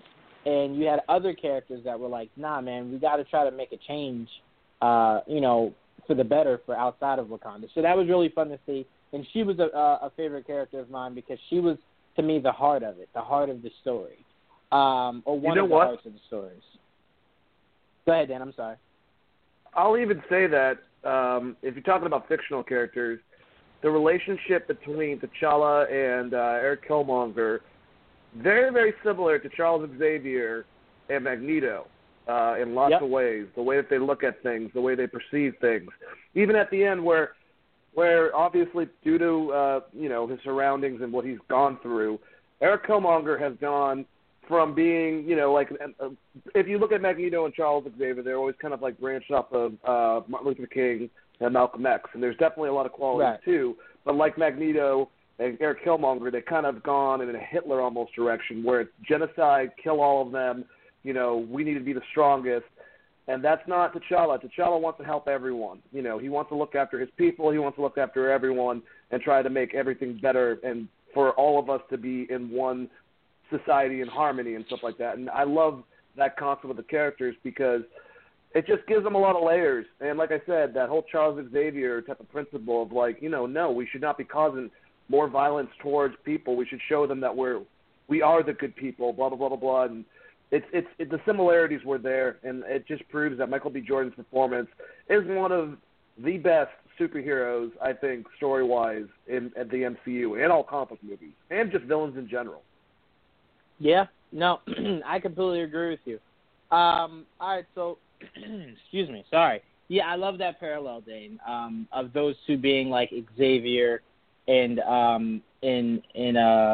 Magneto. Definitely a parallel. And honestly, I'd say in X-Men 3, the only thing about that movie that was bearable outside of Hugh Jackman was how powerful that scene was when Magneto had to watch Charles die. You see that it hurt him, but he couldn't let it show. He knew that the war was bigger than the two of them, that he needed Jean to help him, wage war. So it was definitely something that hurt him. Same way, having to take out Killmonger affected T'Challa. He did want to, put him in a cell, but, try to rehabilitate him. And, when it didn't work out, it did hurt him. It hurt him enough to where he changed his views on life. Like, maybe we should do more than just only worry about ourselves. So, you love a villain that not only can affect the hero physically but emotionally. So that was really good to see the parallels between that. But let's move on. Let's talk, and this is only one. Let's talk our favorite scene. What was your favorite scene out of the movie? Chris, I'll start with you. What was your favorite scene? So we're only picking one. I would probably have to say then, probably right just near the beginning. I'll just go there. We kind of talked about it earlier when we see the Black Panther about to spring into action, and he and Okoye, they're still in the ship, and the whole conversation that they have. We talked about, initially she's the first one that said something about don't freeze, and then we all of a sudden he says I never freeze and all that, and he crosses his arms, crosses his chest and drops down in true Black Panther fashion, and he starts, throwing out, he starts falling through the air, and he's ready to do battle. That whole entire scene from that part all the way through when he first has the conversation with Nakia, and then Okoye comes down and, says that I knew that you would told you not to freeze. I knew you were going to freeze, whatever. I just think that's just the way to really start a movie, man. Like, we get a lot of these movies a lot of times where it takes a while to really get to any type of action. We got to go through a backstory, which is necessary in a lot of cases, but sometimes they take too long building it up or getting to a part, or they may have an action scene early in the movie, but it's not really all that fulfilling. But I think they just did a great job with that, that whole entire deal, starting with that part from, when they're in the ship and he drops down to actually save Nakia, who was actually on the mission, actually. So that's probably my favorite scene, I would guess. Yeah, and I will say, I always thought Black Panther was a black version of Batman, and I definitely got that feel from where he had the high ground, and very Batman-like, just sitting at the top of the tree, couldn't see him, couldn't hear from him until he wanted you to, and when he wanted you to was when he took you out. I thought that was really, really, really cool. I had the dog barking at the cat in the tree. I thought that was funny also. And then it got right into the action. He took the guys out. And I love that Nakia stops him from taking out that kid who didn't want to be a part of it. He was just a prisoner of circumstance. And she was like, nah, we got to let him go. I love that also. That was a really good scene. I'm reliving it in my head now. That was a really good scene. That's how you start a movie, man. That's kind of how you start a movie, man. Absolutely. Well, technically, it started with a jaw-dropping moment when his dad confronted Killmonger's dad. That was just like whoa, what's happening here? Yep. And then boom, get right into the thick of things with the action, the story, and everything. That is exactly. Yeah, go ahead. I'm sorry. I just want to mention real quick, since you brought that up, because I did mention that whole scene from the beginning, and that your kids on the blacktop playing basketball, and then we switched to the apartment scene. How sweet was that part though when a couple of the women from the Adora Milaje come in, and the action just to verify who he is, and all of a sudden the light goes out after he verifies who he is, and then next up we see T'Chaka as soon as the lights come back on. That was crazy. Yeah. I mean, I'd even say what I thought the best moment from that scene was, besides just the pure emotion of that scene, was when he goes, "Should I answer it?" And he goes, "Yeah, they ain't gonna knock again." I was just like, yeah, because they won't. They were gonna handle business however they needed to. Dane, I'll go to you. What was your favorite scene? Oh, my favorite scene definitely was the casino scene. I love the ending. I love the beginning. There's a lot of cool stuff, but that casino scene was awesome. Obviously, like I said, besides the stuff like the Q-like stuff with Shuri given, different type of tech, that was a James Bond, Mission Impossible, badass action scene. I love how Claw. We didn't really talk a lot about Andy Serkis' Claw, who was great in the whole movie. Facial expressions, kind of Gollum-like sometimes, a little bit. But I just thought that whole scene was awesome. How just like everything goes to shit, and Okoye was like just bitching about like we need to like stay focused, do this, quit doing that, blah blah blah, yelling at him, and then finally she's like, all right, screw it, and everything starts going to hell. Great scene afterwards with the chase scene, and just awesome stuff, man. I really enjoyed it. But yeah, I think that was specifically my favorite scene. Yeah, and I'll say some of the best dialogue came from that. And the best moment of your best scene, Dane, was Stan Lee. That Stan Lee cameo. I'll take this over here. That was very well done and very funny. But I'd even say the funniest line out of that scene was when he said, "You got quite the entourage." And then he said, "I'm making a mixtape. Do you want to hear it?" And then he was kind of telling this guy, "Get me the SoundCloud link." And then he goes, "Dude, I don't have time for this. Let's do what we're here to do." I thought that was hilarious. Andy Serkis was amazing. And you're right. We haven't really said much about it. But I think that's purely because there's just so many other characters to say great things about. Someone is going to get left off.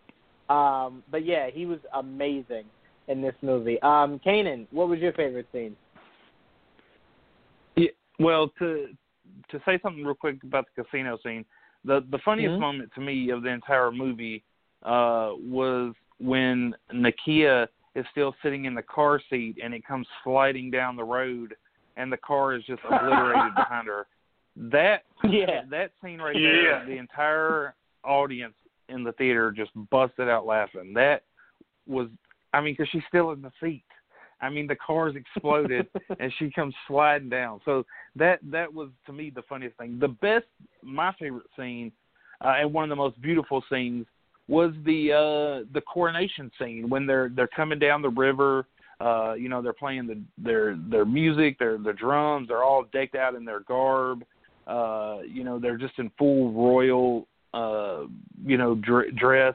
And then the water stops, and the cliffs, and you got everybody standing on the cliffs, and he gets off the ship, and just that entire scene was great. Plus, we got that that really cool action sequence with him and M'Baku.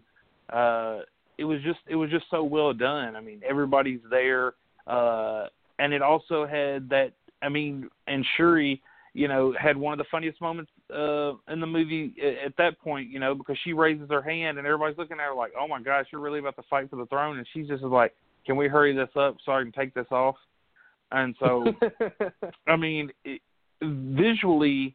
And just the entire moment, because, seeing, his mother just so proud that he's finally taken the throne. I mean, just that entire scene, was really good. So I thought Ryan Coogler just did a great job of kind of trying to represent, probably true-to-life African tribes, with just their ceremony, the dresses and stuff that they wear. I thought, that was just really well done. Like I said, it's one of the most beautiful scenes in the film for sure, and just had a lot of meaning. Yeah, no, I completely agree with you. that scene that you're referring to when he was fighting, forgot his name. Told you guys my memory is horrible. M'Baku. Yes, M'Baku. That showed you why that character should be a villain in future films. Like, that fight scene between the two of them was just so, I don't want to say violent. It wasn't necessarily violent, but just so good. That was some good combat between the two of them. Ryan Coogler can do scenes really well, man. I loved everything about that scene. I think if I had to go for what my favorite scene was, it would have to be the ending, where Killmonger and T'Challa are both looking out at the sky, looking out over the city, and as Killmonger is on his way out, just that moment that they share with each other, to where it's just like, I understand why you did what you did, and it was one of those moments that T'Challa really didn't want him to die, but understood his reasoning to why he couldn't stay. You think I'm going to stay here and be your prisoner? I've pretty much been a prisoner in my own body, this entire time. So I love that scene, and it really touched me more than anything else. Right. I just thought of something. Go ahead, James.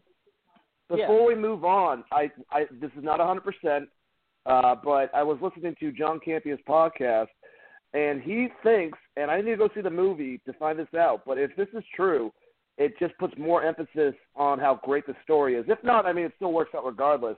But that first scene that you see where it seems like it's T'Chaka talking to T'Challa, he noted that he's seen the movie 4 times, and the kid doesn't seem like he has an accent.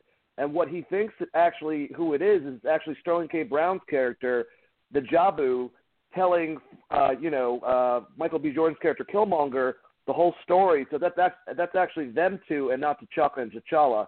I found that really interesting, so I thought I'd bring it up because it popped in my head. Yeah, that's really interesting, and lucky for Schnepp, he got to see it that many times. I'm hoping to get around to that number sometime this upcoming week. That is really interesting. Chris or Kanan, I'll go to you first, Chris. Do you guys have anything to add to what Dane just said? No. Go ahead. Oh, yeah, go ahead, Chris. No, go ahead, Chris. That's fine. No, actually, I don't. That's kind of interesting, and I didn't catch that.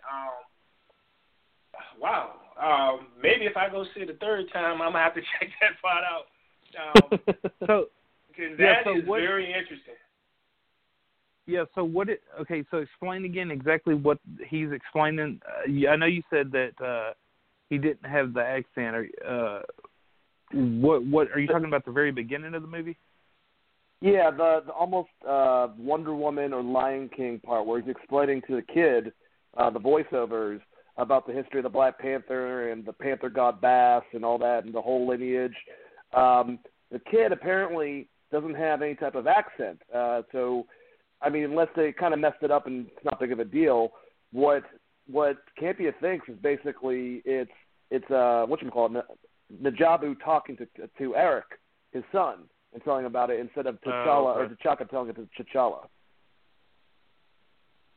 Well, okay. I mean that could very well be the case since they open with them. But yeah, I definitely have to watch it again and take a look. But that would be that'd be pretty interesting. But I mean he did have that kind of moment with with his son once he found that the book. He kind of went in and was explaining it. But yeah, I'll definitely have to listen again. Yeah, absolutely, for sure. Thanks for adding that in, Dane. That is actually something I'm now looking forward to seeing when I see it again, hopefully within the next day or two. Yeah, that's actually a really good tidbit. Let's move on. I'm going to kind of group these two together. We had an end credit scene to where I'm not going to go the more political one because, we can get into that in a second. I'm going to go more so the Infinity War connective tissue to that.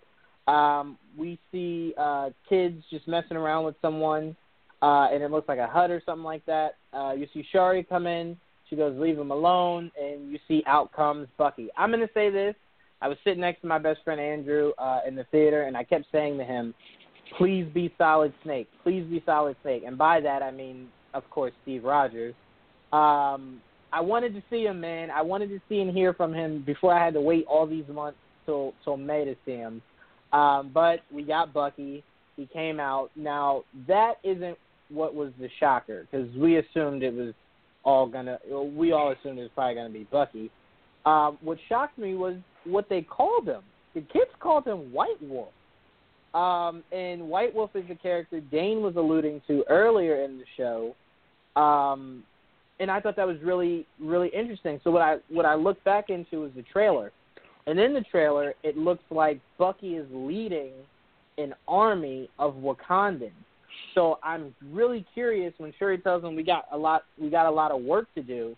Maybe are they, changing Winter Soldier, or Bucky rather, into the actual character of the White Wolf that did have an army of his own in the comics, and is Bucky becoming that character? That'd be something really interesting if it is. And I mean, honestly, they should. I mean, hell, if you got Hawkeye becoming Ronin, why not have Bucky become White Wolf? So the two-sided question for this is, how did you feel about that end credit scene? And did you feel as though it was a proper tie-in to Infinity War, or were you looking for something else of a connective tissue? Dan, I'll start with you. Well, when I definitely love this scene, and I definitely got similar concept in my head of what they can do going forward. But I have an idea of where the next film can go, and when we talk about that as we go on, I'll reveal some more stuff of where I'd like to see the direction of the sequel, or what happens to Black Panther from here, basically. But when it comes to this and the whole White Wolf comment, I thought that was very, very, really cool. It could just be like a little nod, but if not, I mean, I don't know. There's a really weird relationship between T'Challa and Bucky Barnes, and I don't know. I mean, I kind of hope he does, but just like Tony, I have no idea by Avengers 4 if we're going to have Cap.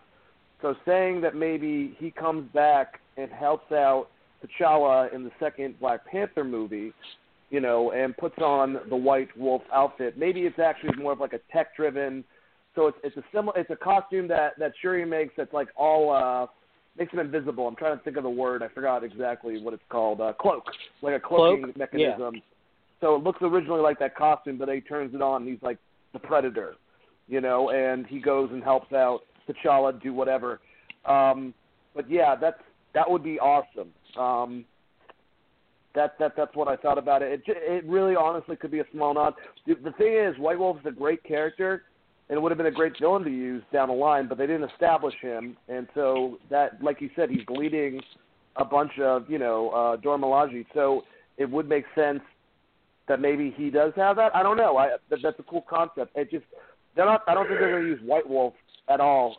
But if they combine aspects, I think that's cool. I know that some people have problems with that, but hey, it could be really good storytelling. So I will say this thing in the trailer, he wasn't leading the Dora Milaje. He was leading men. So that's why I was making the connection of he could possibly, or they could be, like you said, blending the idea of him being White Wolf. So I thought that was really interesting. Excuse me. And I'll say this because I know a lot of people, if that is true, are going to complain. I would say the same thing, Dane, that me and you said when people were complaining about Domino. This is a character majority of quote-unquote comic book readers had no idea about before they made that casting announcement, and now all of a sudden you're super defensive of a character. 5 minutes ago you had no idea who they were. So I would say this to anyone who would get offended or whatever, have complaints about Bucky being White Wolf.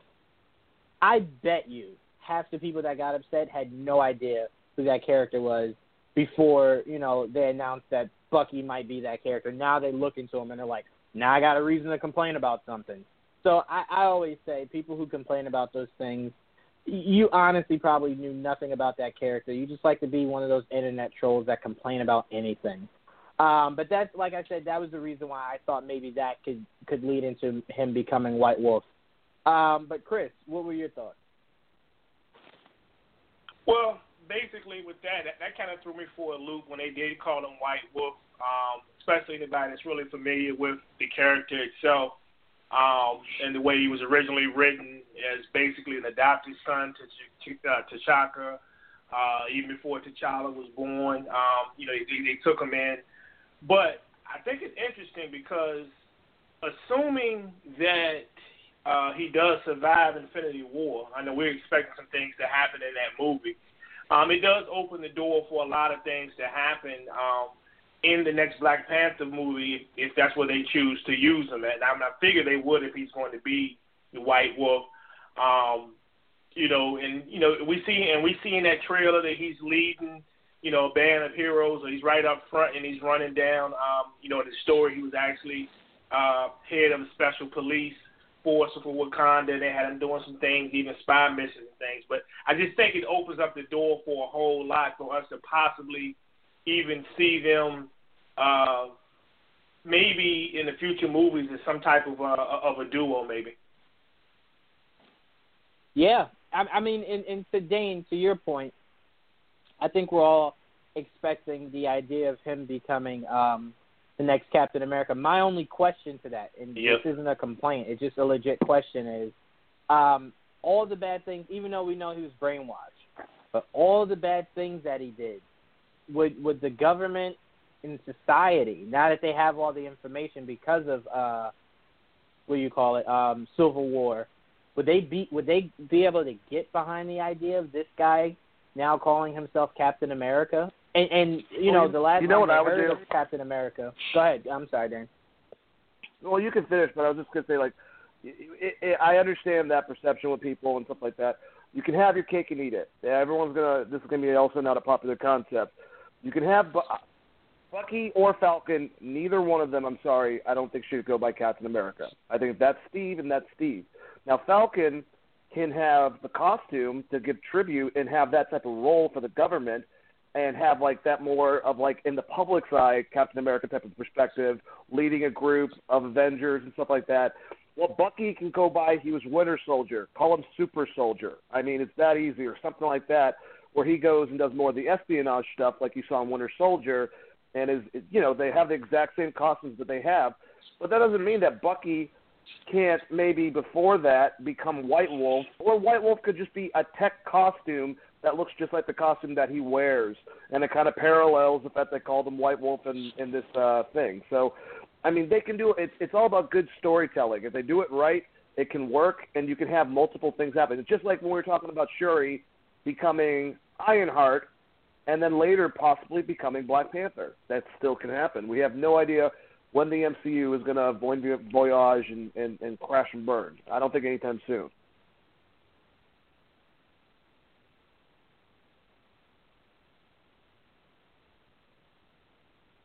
Hello? Sorry, guys, I had myself on mute. Sorry, I was talking, but I had myself on mute. I'm sorry. I was saying, Dane, I apologize. Sorry about that. I was saying, I completely understand where you're coming from. And, I mean, we could even get the sense of after Avengers 4, a lot of this main cast, whoever is still alive, is going to be on a long break before there's another Avengers film. Excuse me. So maybe Cap doesn't even die. I told you my ultimate dream for Steve Rogers isn't to die, it's to become the head of S.H.I.E.L.D. so that we don't need another Captain America. We have him. He's just more of the espionage Nick Fury type.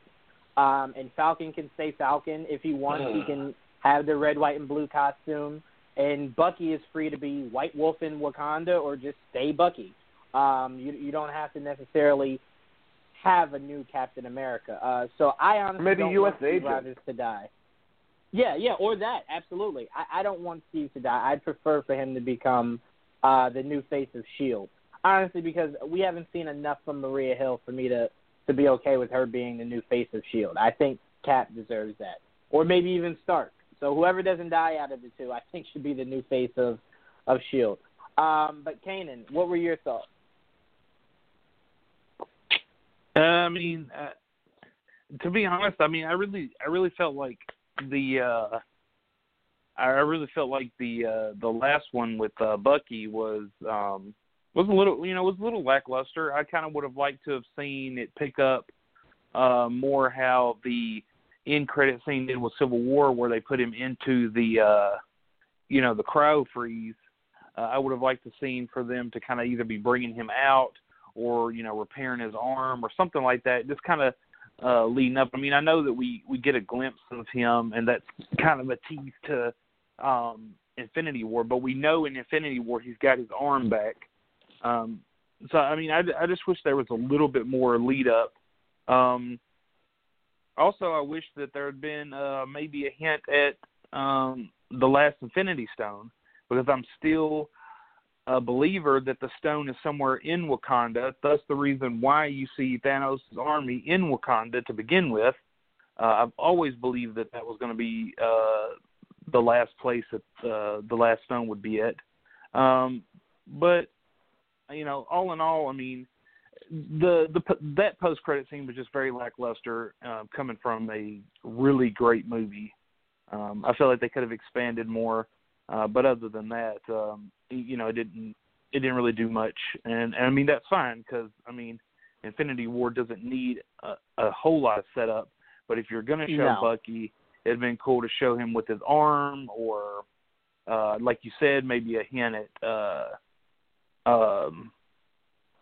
maybe even hint like when they're walking off, like, let's go see your friend, and then everybody's gonna be like, oh my God, he's talking about Steve Rogers. We know Steve Rogers is there. I mean, just something along those lines would have been really cool. Yeah, I agree with you, and I will say, I won't say it on the show because I know a lot of people are gonna go, possible spoiler alert or whatever. But I can tell you guys after the show exactly where that last stone is. And Dane, a caveat to you. You made a prediction about a certain character in Infinity War that I can now confirm you are 100% correct about, and you were one of the first people that I saw or heard that said it was that person, and everyone was like, no, it's not, but you were right. Let's move on. Oh my God, just say it, dude. Just spoiler alert, everybody. If you don't want to hear, just say it. No. I mean, if you think. Well, let me say this. Chris, Dane, before I possibly do say it, do you guys want to know, or would you guys rather I don't say it? I mean, is it 100% true? Can we confirm? Yeah, can we run with it? I mean, yeah, if you want. Is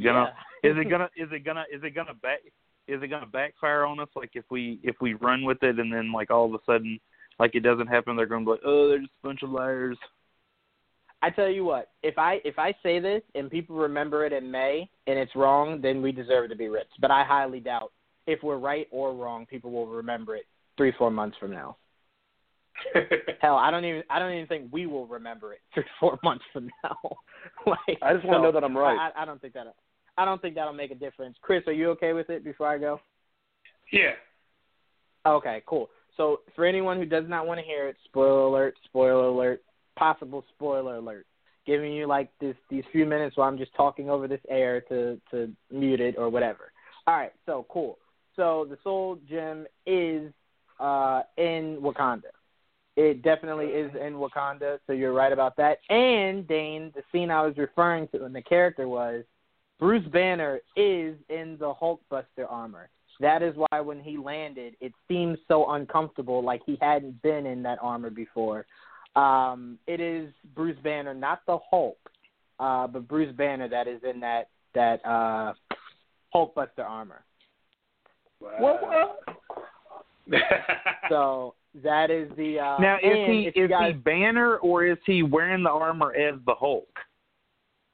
Well, from what I got, and just so you guys know, this isn't like, oh, Jawan knows someone that has something to do with it. I don't.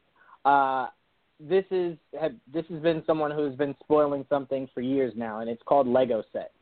And in the Lego Set, the Soul Gem is not only located in Wakanda, but they're showing that it's just Bruce Banner in the Hulkbuster armor, not the Hulk. So okay, Lego always fuck shit up. Lego has been ruining movies for years now. Go ahead, Ken. I'm sorry. But I was gonna say, but I did say though, like when I first joined, because everybody was speculating that it would be in Thor. I just had a feeling, man, that, and I know they didn't show it, which was kind of a bummer too. I would have loved to seen it, but I just had a feeling that it would be in Wakanda because you got Black Panther. It's the last movie right before, and Thor's already had so much to do with Infinity Stones to begin with. And then when I saw the trailer and I saw them in Wakanda, I was like, that's it, man. That's got to be it. I mean, there's got to be more to, more to it than that. So that's great to get, that confirmation. That'll be cool, as well to see. Now, that would be pretty cool. I mean, I know you couldn't. I mean, Thanos is gonna. Oh my gosh! Could you imagine? That is exactly what that Thanos means. is gonna. Thanos is gonna f up a lot of places. So I will say this though. The main reason why you didn't hear about it in the movie is the same reason James Gunn said about his Guardians movie. They just wanted it to not have the pressure of having to tell another story while telling their own story. So they thought, let's leave that to the Russo brothers. They can completely handle that because you can talk about the stone through dialogue and then have that huge scene to where the Black Order is trying to retrieve it. They just wanted Black Panther to be its own movie. Bucky was the only nod that they were going to use because that character we know was in Wakanda. So I think a lot of people would have been upset if that movie ended with no mention or showing of either Bucky or Cap. So I think that was the reason why the Soul Gem wasn't brought up in the actual movie. And I get that, and that's what I love about Black Panther is it's a very standalone film. It doesn't try to be anything but itself, and that's fine. But don't tell me that if you're sitting in that theater and when Killmonger takes over and Shuri and Nakia, they're all like, they're telling Ross and all them, go get it. Do not let him find it. And then Ross is like, what, the vibranium? And they're like, no, something much worse. And then people are going to look at you like, oh, my God, dude, he's talking about the Infinity. I mean, just a major geek out moment. And then that's it. You don't have to show it. You don't have to do anything else. But you can't tell me that people would not have geeked out so bad knowing that that's what they're talking about. You know what's funny? There is nothing stopping us from getting that exact scene come beginning of Infinity War. Nothing stopping. I know, but and I'm just telling you, dude. It'd be worse. Once alien ships arrive and they kind of have an idea on what it's there for, yeah, we could have a direct scene just like that. But all right, let's move on to one of our final topics here. What villain do you believe they will use? Dane, I will start with you. What villain would you like to see them use? Just one. Would you like to see them use for Black Panther 2? All right, well, this is going to be basically throwing in how I'd like to see the next movie getting done. I'm going to try to do a brief concept.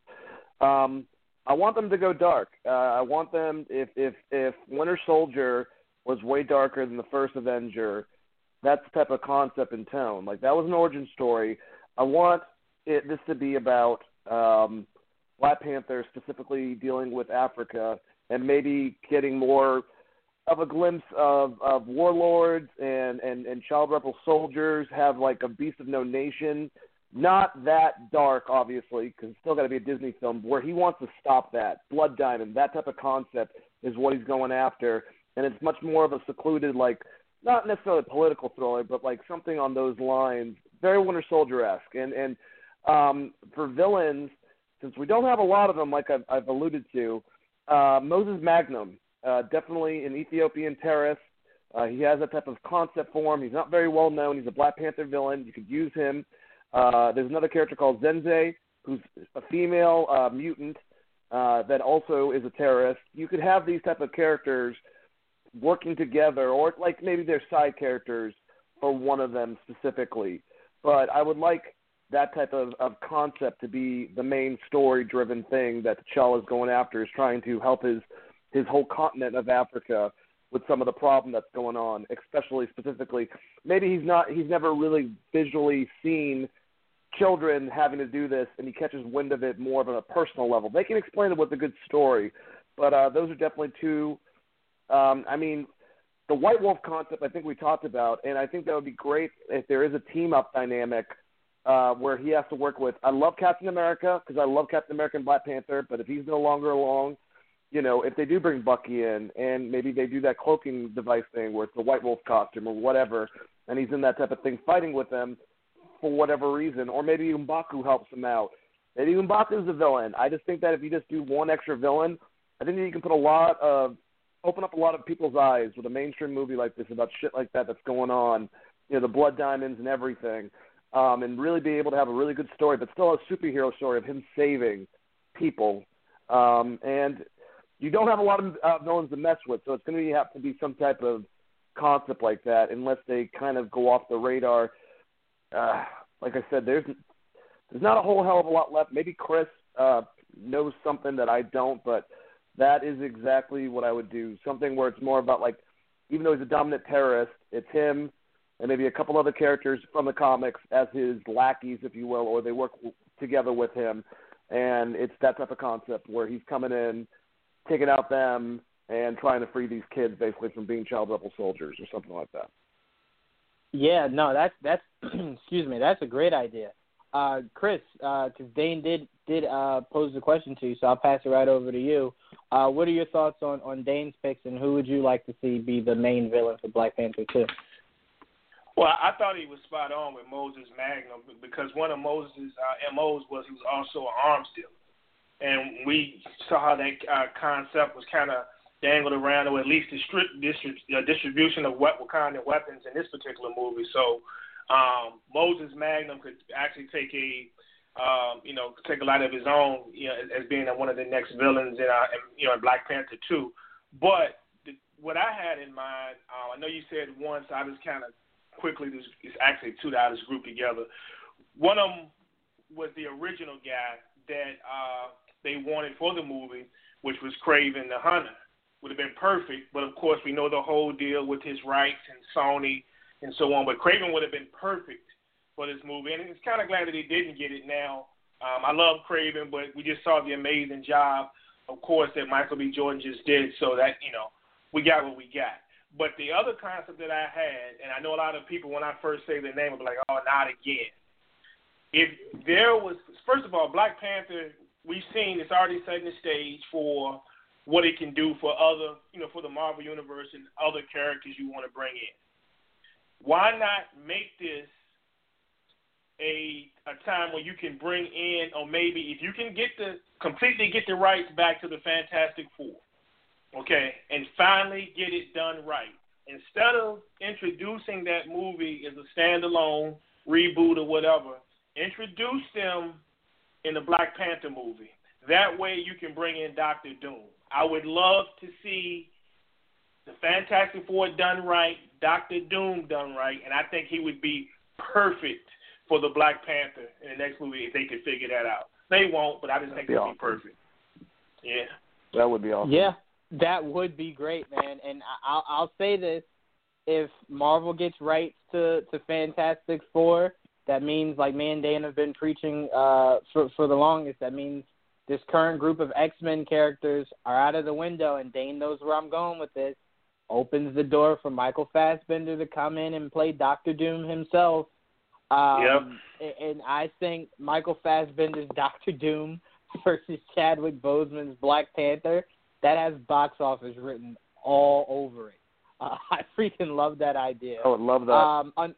Unfortunately, Kevin Feige, who has the greatest poker face of anybody on planet Earth, said even if they do get the rights, they have so many movies already established that it wouldn't be until like after, I think he said like 2020 or something like that we'd even get confirmation about any of those characters being used going forward. But listen, we don't have a date for Black Panther Part 2, so I'm fine with the idea of waiting until they're able to lock it down. Chris, how about I'm the sequel and then you're the third film, so by then that can actually work out. That would be great. I'll say this, Dane. If I'm them, I'm not rushing Ryan Coogler to do a Part 2. If I'm them, what year are we in? 2018. I'm looking for a Black Panther sequel in 2021, I would say, because Avengers 4 comes out next year, and then a year after, we know Homecoming is getting its sequel. So, yeah, if I'm them, I'm saying 2021. So hopefully by then they have the rights back to, those characters. And they could use yours for that third film, something that's more grounded, more it hits the home, a perfect way to end it. Maybe that's how T'Challa goes out, and we get Shuri that replaces him. So there's so many great things they could use with your premise, Dane, as a third film, and they could use Chris's idea of setting the stage for these new characters that are now entering the MCU. So they could definitely do it like that. And listen, Kevin Feige. Your ideas, Marvel. I was just about to say, Kevin Feige, hire us. We're here to help, man. Oh, yeah. Hire us. Kanan, you have the great job of topping those two great ideas. Who would you pick as the villain for Black Panther Part 2? Okay, well, I'm gonna go into this, so don't stop me. But I really would like it to be one main villain, but then really like two villains. And I say this because I really would like to see Daniel Bruhl's character as Helmut Zemo really become the true Baron Zemo. And we know that after the events of Infinity War, they can set it up to where Zemo sees that the Avengers did not destroy themselves, that he failed in his mission. He also was stopped from, killing himself by T'Challa. So now he escapes. He goes to Wakanda on a mission to, kill T'Challa once and for all. He sees that he's king. He wants to ruin his life. And in the process, in the comics, they could introduce Malice, which is Nakia's character. They could find a way to, Zemo could brainwash her, manipulate her in any way for her to turn on T'Challa. He has to go against both. And then something happens to Nakia, and then all of a sudden, oh my gosh, we can introduce Storm as the new queen. After they get the rights and everything, it just kind of opens the door for the X-Men and for Storm to come in. So, I know there are people that, don't want to go that direction, but I think they could go that direction if they really wanted to. And, you still find a way for, I guess that's a way to, write her character out. Because in the comics, she did become the character of Malice and ended up being, somebody that, tried to kill, and T'Challa doesn't necessarily have to kill her, just something could happen to her. And then that would, once they get the rights to the X-Men, they could bring in Storm as well. Yeah, that's definitely a way that they could go. And listen, I think every fanboy, once we heard we were getting a Black Panther film, and then we heard Fox was trying to sell its movie rights, we were just like, listen, what a time to be a geek. If we could get, it'd be one of the first comic-accurate on-screen relationships I think that we would have. I can't really think of any other iconic comic book relationship that we've actually gotten that was literally accurate. Like, not the two characters were in the same show or movie at the same time. Like, no, they were together. Maybe still gonna fan cast. Extra. I'm still gonna fan cast Janelle Monáe. Just throwing it out there. I'm just gonna say it. I think she'd be amazing. I'm still gonna fan cast Ruth Negga. I think that's her name. I like that idea butchering too. It. Either one of those two characters. Even though I've desperately wanted Lupita to be Storm. Yeah. I will forever hate Ryan Coogler for that. Like, dang, you should have had her name be something that was like similar to what Storm's name is. So if the off chance was you got the character, you could spin it and now call her Storm. She screams Storm to me. I'm sorry. But yeah, no, I love all those ideas, and you could easily use 2 or 3 of those to pan out that that trilogy for Black Panther that he better get. I don't want to hear this crap of we're not doing trilogies anymore. He needs to, if we can get a Thor trilogy, we better get a Black Panther trilogy, and that is shot right at you, Thor. But I will say if I had to pick somebody to be the villain for Black Panther 2, I would go with someone that I think is overdue to get either a big screen or a small screen debut, and I'm going to go with Taskmaster. I like the idea of what Taskmaster could bring as far as a villain. Hell yeah. In fighting wise to T'Challa. It doesn't have to be a personal reason for their beef. It could be he finds out, now that the world knows about the idea of vibranium and everything like that, he wants some. He wants to create his own weapons and things like that. So when he gets a whiff of it, he tries to not only I won't say infiltrate, because it'd be really hard to be the one white guy in a whole nation of black people and try to infiltrate them. But he sneaks into Wakanda and tries to. Taskmaster's crazy. He's very crazy, so that would be something he would try to do. But I'd love the idea of him sneaking in there, maybe blowing something up that kills a lot of people in Wakanda, and now T'Challa, is hell bent on making sure he stops Taskmaster, by any means necessary. I also kind of wanted to piggyback off of the idea that you had, Kanan, of Daniel Bruhl really becoming Baron Zemo. If they use your idea, I would want them to really go all out with it and have Baron Zemo create his own small little team. It doesn't have to necessarily be the Masters of.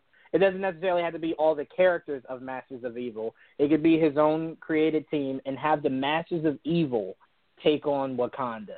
That would be, and they could have the same thing. They want the vibranium. They want to build weapons for themselves, and so they can take out the Avengers and everything, but they need those weapons, that technology. So he gets together his own team, Masters of Evil, and they go to Wakanda to wage war. I think that would be an amazing story and an amazing way to go for a second film of Black Panther. So I love that idea. And as you were saying it, Kanan, I was just like, you told me not to say nothing, so I'm like, all right, let me let you finish and then tell you how great of an idea I thought that was. Let me throw 2 more villains really quickly out there before I know we're kind of trying to wrap up. But 2 other villains that we could go with. One of them is Grim Reaper. You got to figure out a way. He is a villain of Black Panther. He's a villain of the Avengers, but him and Black Panther have had a past in the comics. He's a great character. You got to figure out a reason to get him on there. But he would also be someone like Taskmaster, where you could kind of do something with him along those lines. And old school character from Jack Kirby from way back in the day called Kybler the Cruel, who goes after Wakanda to try to. It's kind of like, in a way, kind of like a Dr. Doom-like character, where he's a tech. He wants basically Wakanda tech so he can take over the world, that type of thing. So if they want a simplistic type of concept, they could do that. Or with my idea, maybe he's the leader of all Moses and that whole entire organization or something like that. Yeah, no, I love it. Listen, we need to either copyright what we're saying or get Kevin Feige on the phone, because we're giving him too many great ideas that he can just take, and then there'd be no proof against, he would say, oh, no, I came up with this 2 years ago. I knew this is where we were going to go. So we're giving him too many billion-dollar ideas. We need to make sure we're cornering this market of great ideas. But, yeah, that Dane, listen, we're going to talk more, Dane, because me and you are going to fan cast a Black Panther 2. So we're going to come together and figure something really cool out for that. But, yeah, we can all agree this movie was amazing. Really quickly, I'm going to go around, and you guys are going to give me your rating of the movie. Chris, I'll start with you. Well, we going out of 5 out of 10? What we doing? Let's go by 10. Let's go by 10. Let's go by 10? All right, I'm going to give it a 9.5. And for me personally, the only reason it's probably not at 10 for me is the same thing I say about every movie. I mean, this movie was full of action, but I'm always crying for one more action scene. Find a way to slide it in there. But that's just me. I mean, the movie could be action from start to finish, and I'm going to say that. So, yeah, I've already seen it twice within 3 days, so tells you how much I loved it. I may go one more time. So, yeah, but, 9.5 out of 10. Absolutely. I can't knock you on that. Dane, what are you giving it out of 10? Remember, I rarely give 10s. I'm not giving this 10, but I'm just saying that's like my pinnacle favorite movies of all time type of concept. So I'm going to give it a 9, and that's extremely good for me. I love the movie, love the cast. We didn't talk about the sound. Not only did I love the composition that they had, but I also love the soundtrack that Kendrick Lamar had for it. The tribal beats mixed with the hip-hop, everything all together, just one beautiful, masterful sound that really brought out some scenes. That's another thing is I love the story, the characters, the visualization, the costumes. This is a great movie. It's now in my top 5 favorite MCU movies of all time. Avengers is still always going to be at number 1, and I don't know if Winter Soldier is going to get knocked from number 2 anytime. But this now beats Guardians of the Galaxy and Civil War, and is number 3, knocking off Iron Man from the top 5 that's been there forever as my 3rd favorite MCU movie. It's incredible. I love it. Go see it. Absolutely, and I rate it a little differently, Dan. I don't like to add team-up movies in, only because team-up movies are given advantages that solo movies aren't. You don't have to tell as much of a story in a team-up movie that you do in a solo film. So it gives you a chance to have all those amazing set piece moments, those amazing action scenes. So solo films that are able to do that, like Winter Soldier and Black Panther works, where you tell an amazing story and you have all those amazing action scenes, yeah. So I'd say Black Panther for me is number 1 and Winter Soldier is number 2 in my top 5. But Kanan, what would you rate Black Panther out of 10? I would give it also a 9 out of 10. To me, this movie is better than the Avengers. Winter Soldier and Guardians was really hard to beat. It beats Winter Soldier, but barely, because I really love a lot of the scenes with Winter Soldier, especially the battle between Bucky and Steve at the end, and also on the freeway. But man, Black Panther just the cast from top to bottom, the message, and like I told you yesterday, this was the first a comic book movie I saw where honestly I didn't care about the action scenes, because every other scene was just so powerful that it really didn't need a lot of action to carry it. I was never bored. I was moved several times through this, which is very rare for comic book movies. There's only like 2 or 3 other comic book movies that have really moved me the way this one did. So yeah, it's definitely at the top of my list. I'm very anxious to see it again as well, which is something comic book movies rarely do. Once I see them, I'm kind of content unless it's just something that's like an event, like Infinity War or something like that. But this movie, I'm just like, man, I want to go back and see it again, pretty much as you're walking out of the theater. Yeah, no, absolutely. I completely agree with you guys. I originally said 9.5 out of 10, but I want to see it one more time. So I'm going to just go a safe bet and just say 9 out of 10. And after I see it again, I can maybe add in that 9.5. But I'm going to go a 9 out of 10. Almost flawless movie was this Black Panther. Loved everything about it. It was just, like I said, that one part that I can't remember because, I don't know if they dipped off a little bit, but that bothered me that I can't remember that one little part. So I'm gonna hold that against it and not give it the 9.5. But still an amazing movie. I would say, listen, Logan, Wonder Woman, and Black Panther are your reasons to why the Oscars should open their minds a little bit about superhero films. But before we close out the show, Chris, I wanted to give you an opportunity to plug yourself, and I wanted to thank you for joining us for this Black Panther review. We loved having you, man. Okay, yeah, as Juwan mentioned, coming on, I do a podcast. It's kind of random. We really don't have a straight night that we do it, but the Sports Ball Podcast, SBP on Facebook. Feel free to join us, talk sports and hip-hop. And then you can also reach out to me. I'm on Twitter at PrimeSBK. Thanks a lot, you guys, for having me. Thanks, Chris. Absolutely. Loved having you, man. Loved having you. Definitely got to do it again. Kanan or Dane, I'll start with you, Kanan. Anything you want to say before we wrap up? Well, before we go off. Sorry, we're wrapping up. Before we go off. Yeah, no, if you haven't had a chance yet, everybody please check out the interview I did with Dana De Lorenzo from Ash vs. Evil Dead. Also check out the great interview with Mark Guggenheim. And also check out the interview with Gotham's very own Bruce Wayne, David Mazouz. Check out those, and we got some more great interviews coming down the road. Absolutely. And really quickly, Dane, on to you, buddy. Close this out. Yeah, so basically, same thing. Wrestling Geeks Alliance, Thursday nights. Definitely check out the John Morrison interview if you guys can get a chance to. And, yeah, that's about it. We had a fun night tonight, guys, and we appreciate you guys always listening to us. And definitely keep on listening to wonderful reviews and great vibes. Geek vibes, actually. So those are the vibes. Absolutely. Have a good night. See you guys next week, same time. Peace. Enjoy all your favorite sports like never before at BetMGM. Sign up using code OldLine and receive up to $1,500 back in bonus bets if you don't win your first bet. When you register with BetMGM, you'll get instant access to a variety of parlay selection features, live betting options, and the best daily promotions in the business. And with BetMGM at your fingertips, every play and every game matters more than ever. Remember to use code OldLine and receive up to $1,500 back in bonus bets if you don't win your first bet.